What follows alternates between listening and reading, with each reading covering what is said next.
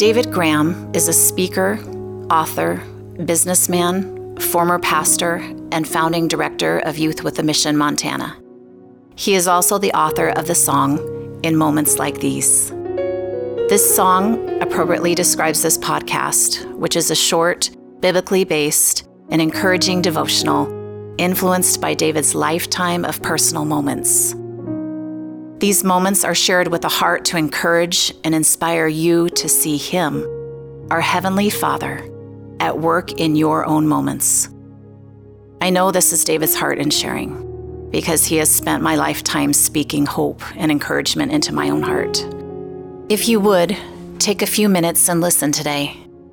I am really proud of the things that he has done throughout his life, but what I am most proud of and grateful for is for the kind of daddy he has been to me.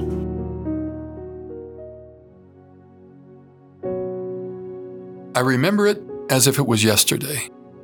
I was running again down that same familiar country road just north of our subdivision on a late summer afternoon in 1982.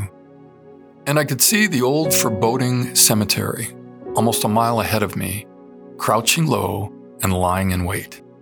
My eyes dropped to watch the gray on-rushing asphalt move with indifference beneath my feet. Once more, I was confronting the fear of death that was buried deep in my soul. After nervously jogging another 50 yards or so, I got irritated, really irritated. "What is wrong with me?" I screamed out inside. And then suddenly I remembered what had been spoken to me earlier in the day from the old orange Nagai chair, and what I was told to write down. Before finishing my jogging story, let me tell you what I was told earlier that morning. I'll need to do a quick recap. In our last episode called The Spirit in the Chair, I shared about my unusual meetings with the Holy Spirit. Meetings that took place in my ministry center office over 3 consecutive mornings in that summer of '82. And it was in those special moments that the Spirit of Truth, as Jesus so called him, gave me 10 valuable life principles. Principles for living life with a new sense of significance, well-being, and purpose as one of God's sons and daughters. And it came to me that earlier that same day, the Holy Spirit had given to me the first 2 principles which he had told me to write down.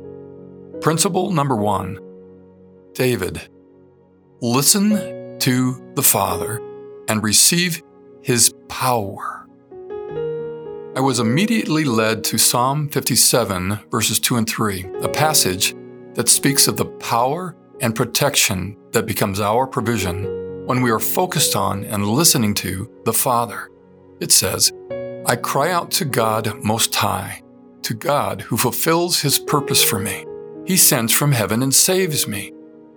Whenever we're listening, the Father wants to speak reassuring words of love and peace to us. The Spirit passed Psalm 94, verse 18 and 19 on to me. It says, "When I said my foot is slipping, your love, O Lord, supported me. When anxiety was great within me, your words of consolation brought joy to my soul." Note that his consoling words replace anxiety with joy, and joy is power. My favorite verse regarding principle number 1, and there were many, was in Isaiah 40, verses 29 through 31. It's this: "He gives strength to the weary," that was me, "and increases the power of the weak." I love that.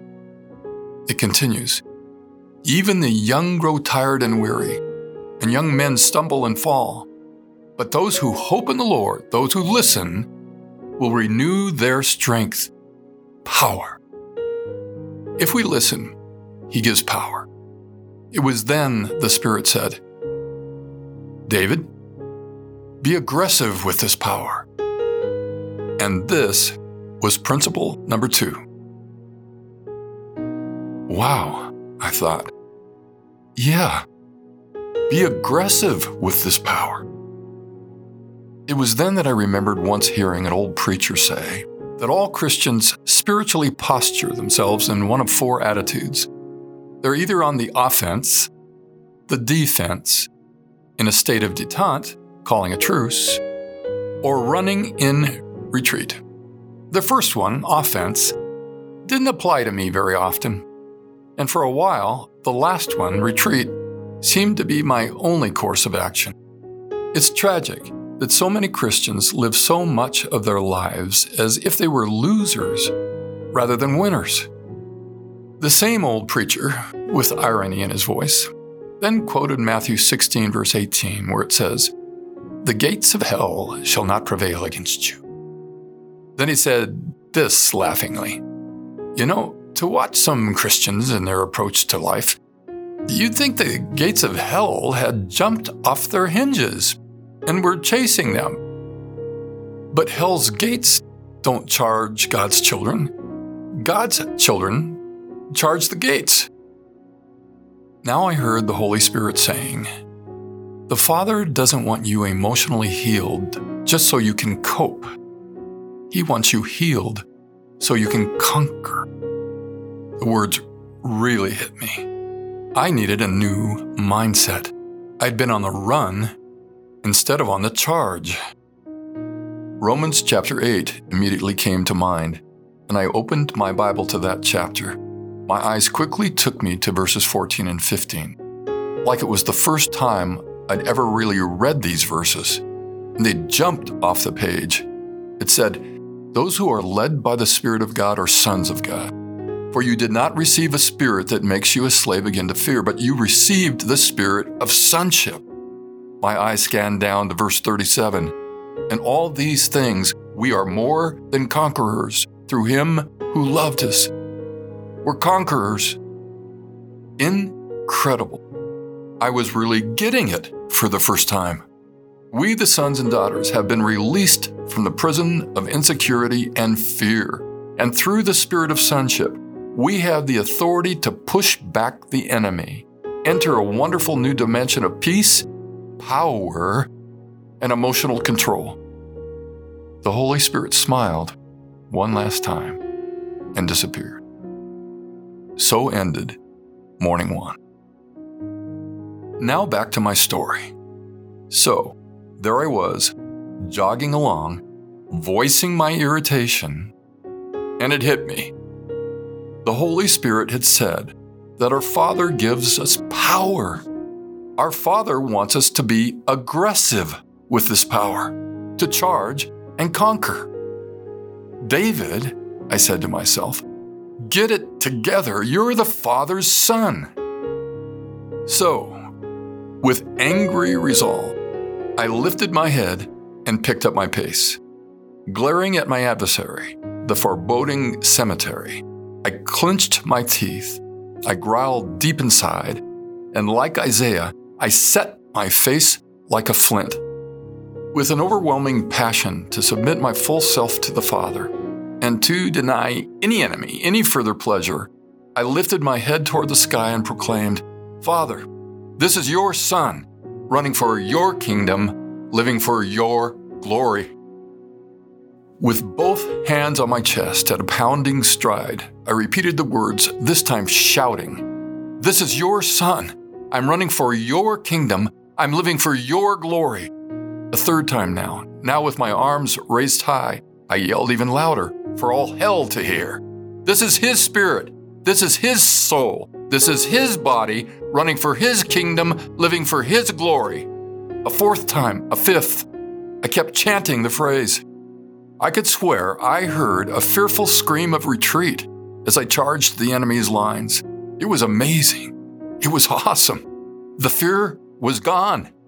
As I ran by, staring at the graveyard, my whole being tingling with power, I shouted in triumph, "I am your Son. I am your Son." With tears on my face and great joy in my heart, I kept running north.